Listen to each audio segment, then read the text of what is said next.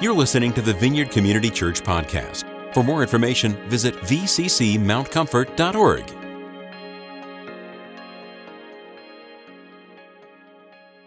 You know, it's funny, in a corporate setting, you probably have been through this, they always have an icebreaker to get your mind flowing.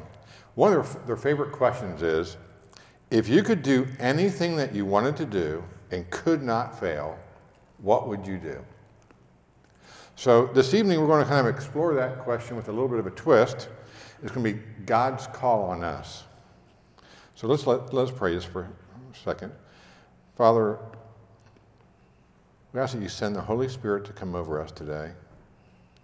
We call on the Spirit of God to lead us today where you have placed your destiny, our hope, our lives with you, Lord. Allow us to receive from you all the guidance, care, and protection as we step into this year's biggest challenges, and make us see your plan for us in your kingdom. Amen. Last week we talked about how the point of intersection of heaven and earth, where the two come together, is actually in us. We are that point of the overlap of heaven and earth. So we're the intersection of the seen and the unseen. And we went into depth about that last week. And we watched God's pattern of God to return us to Eden, in the sense that we want to live in the presence of God, and we want to live in the purposes of God. And so that purpose is what we're talking about when we talk about God's plan in the kingdom. Today we're going to try to discern a little bit about our calling from God. We all know what the Great Commission is. That's to make disciples of all men. But, you know, we may struggle to understand God's individual strategy and his individual role for us in this. So that's what God's calling us to do. So I'm going to start today with a passage from Matthew 14, very familiar passage, verses, I'm just going to do the whole thing, 22 through 33. So if you have your Bibles, you can look at your Bibles. If you want to, it should be up here. Immediately, Jesus made the disciples get into the boat and go on ahead of him to the other side while he dismissed the crowd. That was the crowd that he fed 5,000 to. So they're all full and they're happy.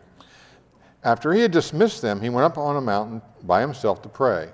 Later that night, he was there alone, and the boat was already a considerable distance from land, buffeted by the waves because of the wind against it.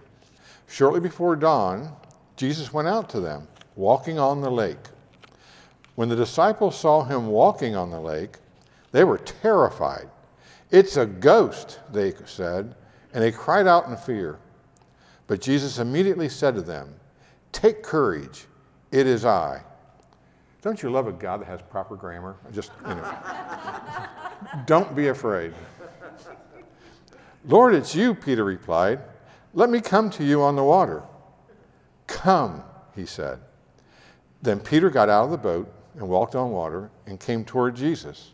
But when he saw the wind and he was afraid and beginning to sink, he cried out, "Lord, save me." Immediately Jesus reached out his hand and caught him.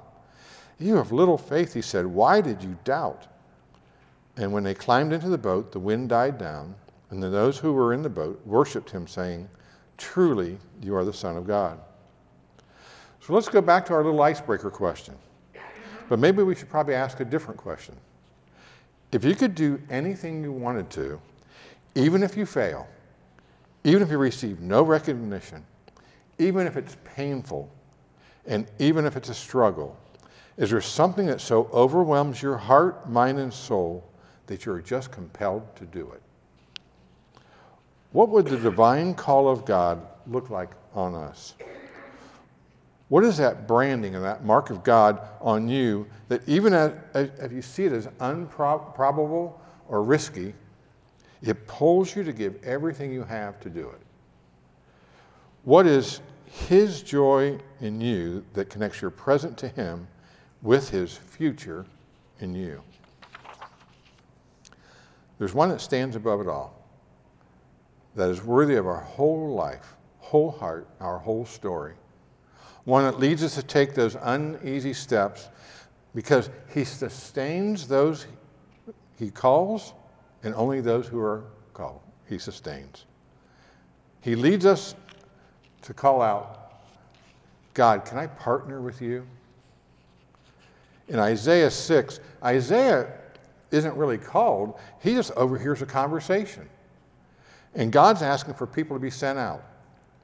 Isaiah hears an opportunity to walk alongside of God, to partner with the creator of all things.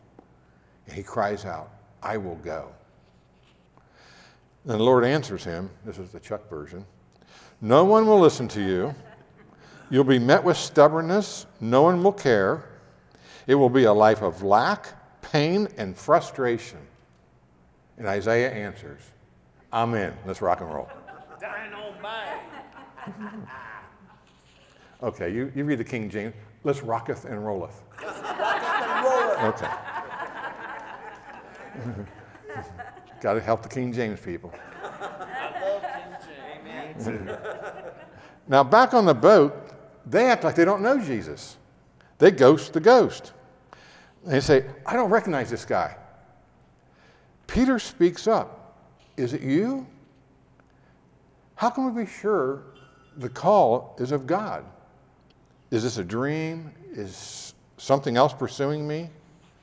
Then we've got to do what Peter did and call out. God, is it you?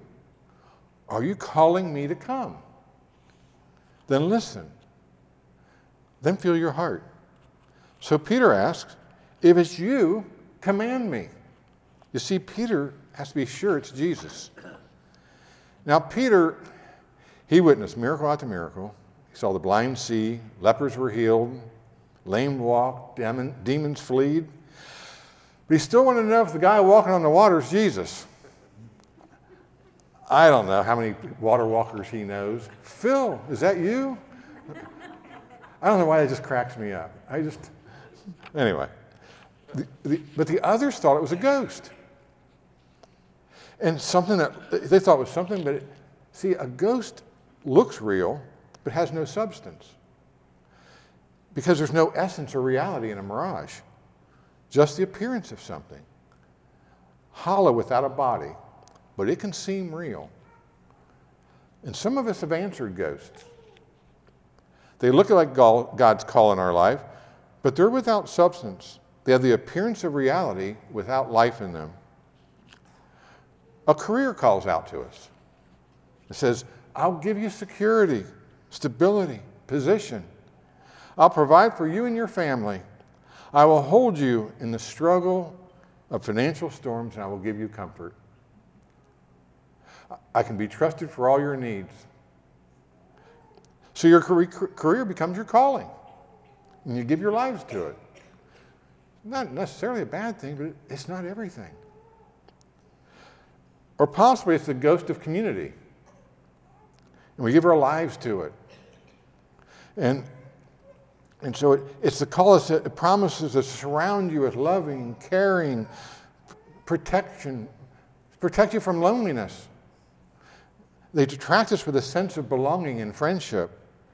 Gathering in community is wonderful, but a life driven for community might not be satisfying with everything. Then there's the big one. Then there's the voice of the cause. This is a very powerful voice. There are so many good causes, so many needs that are begging for us to roll up our sleeves and do good work. There is injustice, inequality, greed, and hate, all seeking for champions. So we enlist to overcome the wrongs of the world. We fight hunger, racism, abuse. It's noble and it's good, but it's not always a call. But if it's not a call of God, we'll become dissatisfied, drained, and burned out. Work becomes drudgery. Community becomes fractured, and the cause begins to feel hopeless. They cannot fill us with the presence, with the abundance. Only the call of God can mark us and hold us, enriching and loving unfailingly. This is the call of Christ, and only Christ. No doubt about it. We see so many burned out Christians trying to be filled with duty and not the presence. So many that are shocked that they've been hurt by the community. Why should it shock you? They're people. What were you expecting? Others are filled with guilt because they don't want to continue in their fight. But guilt draws them to grudgingly continue. Now, Peter steps toward this compelling power word, come. Come to Jesus. For many of us, this will not be an instant thing. It might take time of wrestling in your mind, and we want it to be our call, we're unsure, may not want it to be our call, and we're still unsure. And for most of us, it's a process. But we really don't want a process. We want to know now. That was a pattern for me. God kept pulling me into something, and I really wasn't sure for a while. I'm like, God, you want me to be a teacher, a small group leader? I'm good as long as it's not a pastor. I'll do anything. Then there are those that get a calling and it's like, boom, they know it. When I heard Rick's story, he sounds like one. At 15, he knew, boom, it happened. Now, he still had to walk in his calling and prepare for the end of the road. But they happened. I mean, I've run into 2 or 3 people. They knew the date of their calling. I wasn't even sure of the year. But so we listened to Peter. Lord, is it you? Have you ever been sitting in the church and you see the Spirit moving? It's a good time to ask, Lord, tell me to come. Let him know you want to walk alongside of what he's doing. In that environment, God moving, you receive a stirring that you never knew was really there. Let something shift. Let ideas happen. That's why I say back again, that's what Peter was doing. Listen, listen, listen, and listen to your heart. Then take steps, even if they're baby steps, while continuing to ask, God, can we partner here? God, I know you're going to do great. That's a great one to say every day. God, I know you're going to do great things today. Can I come with you? You know, God's going to do great things in China, Argentina, and he's going to do great things in Central Ohio or Central Indiana. God, can I be a partner? Now, I have about 62 things to help you identify your calling. We'll serve dinner at 7. Yeah. Okay, it's about 5. First one is, the call of God will always take you beyond where you've been. So basically, you're unqualified. The call will take you into process. And like I said, people do not want process. They want purpose, but they don't want process. They want vision. They don't want a total disruption that it brings into their lives. God loves the process. He's totally about the process. They want to be with Jesus, but quite frankly, they really don't want to walk on the water. Understand one thing. Because the call takes you beyond, you're going to be separated. You're going to be set apart. Consecration and holiness is being set apart. Which sounds good. We all want to be set apart until we're set apart. I want to be set apart with these guys, but you set me apart over here. I want you to remember something that's really, this is important. The enemy separates you to isolate you. God does it to educate you, to bond with you, to establish his identity, his design, and his purpose in you. So don't fear stepping away. Let go of the boat. God could change you in an instant, but he loves the time with you in the walk of process, causing transformation together toward your purpose. Yes. You know, I think of, I've teased Gloria about this song. Remember when Oceans was really popular? And they sang it all the time. I always think about that because, you know, take me out on the waters where my feet won't fail. I'm like, I don't want to go. When oceans rise, my soul will rest in your... When oceans rise, and they have us singing this out loud like Jesus can't hear. And then the one part, you know, where feet may fail and fear surrounds me. Who is this maniac writing this thing? And we sing this stuff with joy. I mean, I had to get that in.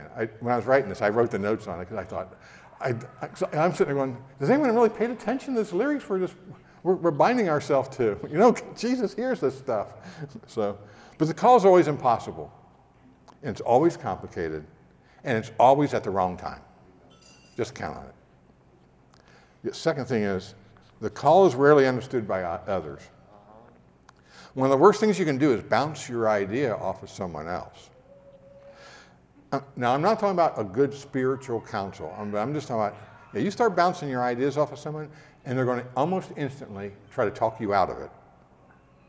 Or, which is, I think is equally bad or worse, that special, oh, well, that's nice.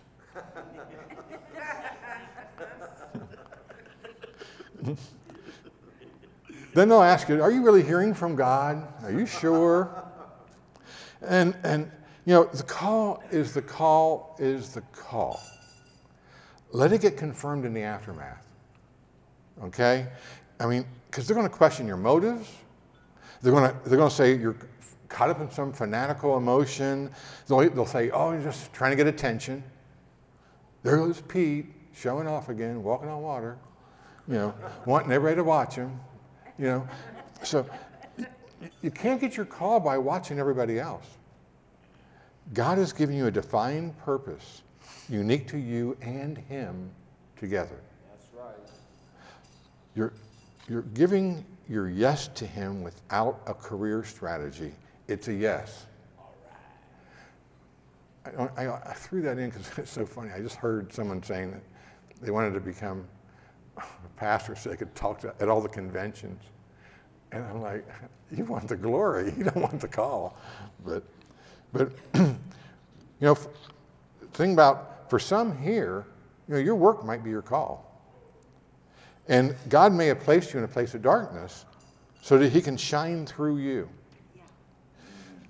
Might be a good way to get fired, but trust the Lord in this. For others, you may walk from one place and begin all over again in another place. And it may seem crazy, but you may walk away from success and step into a total struggle. Several here have heard of Jackie Pullinger. If you go to More Love, More Power, she was a 19-year-old girl in 1966 when women in ministry was unheard of. Actually, instead, in those days, a good young teenage girl should be looking for a husband. That's what the thought was in those days. Jackie got on a boat sailing from England and got off when God told her, and got off in Hong Kong. When she got off the streets of Hong Kong, she stepped into streets that were full of poor, desperate opium addicts, and she began to make a difference, one person at a time. This had never been done before. There was not a model or a plan to follow, just God. I doubt that her parents thought that was a good choice. I mean, how would you advise a 19-year-old girl? With great caution and great love, you'd probably say, you'd tell that nutcase to stay home. I'm not saying Jackie was a nutcase, but you know, that's what you would have done. So don't rely on that. Number 3, you're always on your own for the first steps of your call. See, like Peter, God wants to see your eyes focused on him. He wants to see if you can leave your other loves for him exclusively in your call. Eventually, community will surround you, but first you must make that call, that walk alone. Then he can teach you his intimacy, trust, learn how to love and be loved. It's a time of reckless trust, be that finances, lifestyle, or encouragement from others. A time to trust the identity he has in you for you, that you are in his presence and you're in his purpose. The call, number 4, always turns your storm into your story. It seems like all the shattered pieces of your life are gathered into God's hands, and he moves it into your purpose.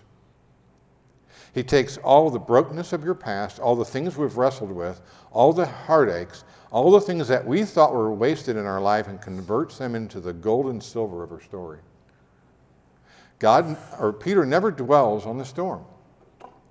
He talks about the God that called him into his life. He talks about the God that got him through his storms.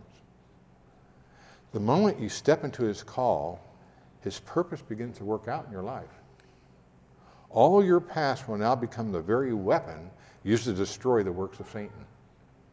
Shame is replaced with power, and brokenness is converted into wise counsel for the broken. Each and every circumstance in our lives is turned around for his glory. Many of us have come to know the presence of the Lord, but we thought our past had disqualified us for the purpose. God, through his Son, has redeemed our past to be the very reason we find purpose in Christ. Romans 8:28. Everybody knows this one. I love it. And as we know that in all things God works for the purpose, for the good of those who love him and who have been called according to his purpose. Those that have been called according to his purpose. I've got a Chuck version of that down here that I did Thursday night. So if you want a copy of it. But in these moments, really, this is where we see the connection of glory of God to his compassion. And we see compassion of God revealed in his glory. So number 5, the call will always lead us to Jesus. Let me repeat that. The call will always lead you to Jesus. The call is always to him. The call has his pull and his power. The call is where he's moving it into what he is doing. Who wants to be a mover and a shaker unless our hearts are moved and our very beings are shaken? Who wants destiny without intimacy? Who wants influence without obedience? When your life work pulls you away from Jesus, it's really a time for reflection and prayer. God, what are you calling me to? Just remember, it's a call to him. The first step is to say, I'm coming. Like Peter, get out of the boat. Our calling is not about success, fame, or influence. I don't want to disillusion yourself and be set up. The calling is about obedience, sacrifice, and the suffering of the cross. There's no place that you will experience death to self more strongly than in your calling. But there's no place that you will experience your resurrected life more strongly than in your calling. You will live again. The song we just did, the freedom. You will nail it to the cross, all your sins, and be freed in him and made alive in Christ. So seek his presence and hear his voice. Join in him what he's doing, and then totally depend on him. Faith and trust will light every step of your journey. If you have a sense of your call, but you cannot put your finger on it, just exactly what it might be, God may be temporarily clouding it as he gives you callings. He gives you callings that may appear to be less grand. Let yourself be aware of those smaller things and pray into them. These are your training grounds. Be obedient in the small things so you can be blessed for the greater things. It's not in my notes, but Psalm 139 actually makes the comments that how you're formed, how he knew you before you were actually shaped, and that you were already in the book. So sometimes he's giving you chapter 5 before he lets you know it's in chapter 9. But Revelation and prophecy tells you chapter 9 ahead of time.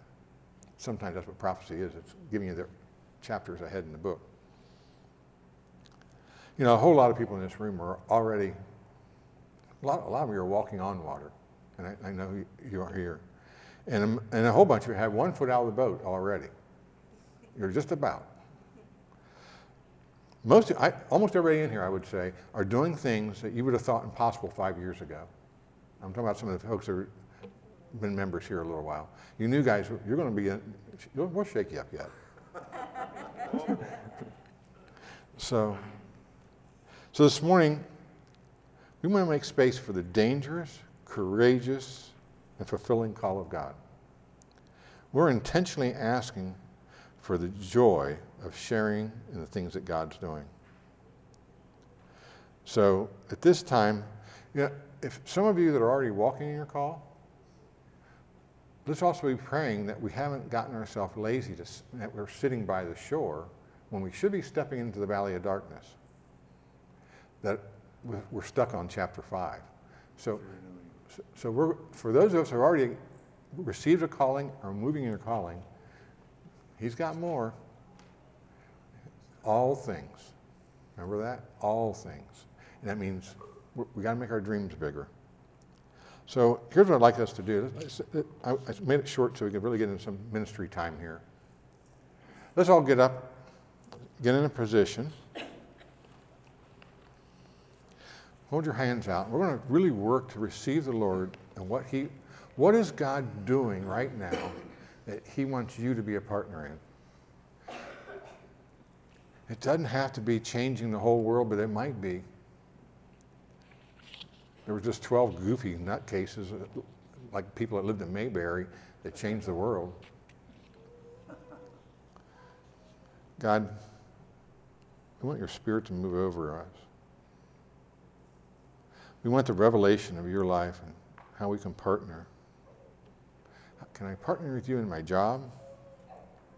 Can I partner in my communities? Can I partner in what I'm already doing in my vocations and in my commitments? Can you broaden my vision into the impossible of God's vision for you? I'm seeking supernatural counsel. Lord, I'm seeking supernatural counsel.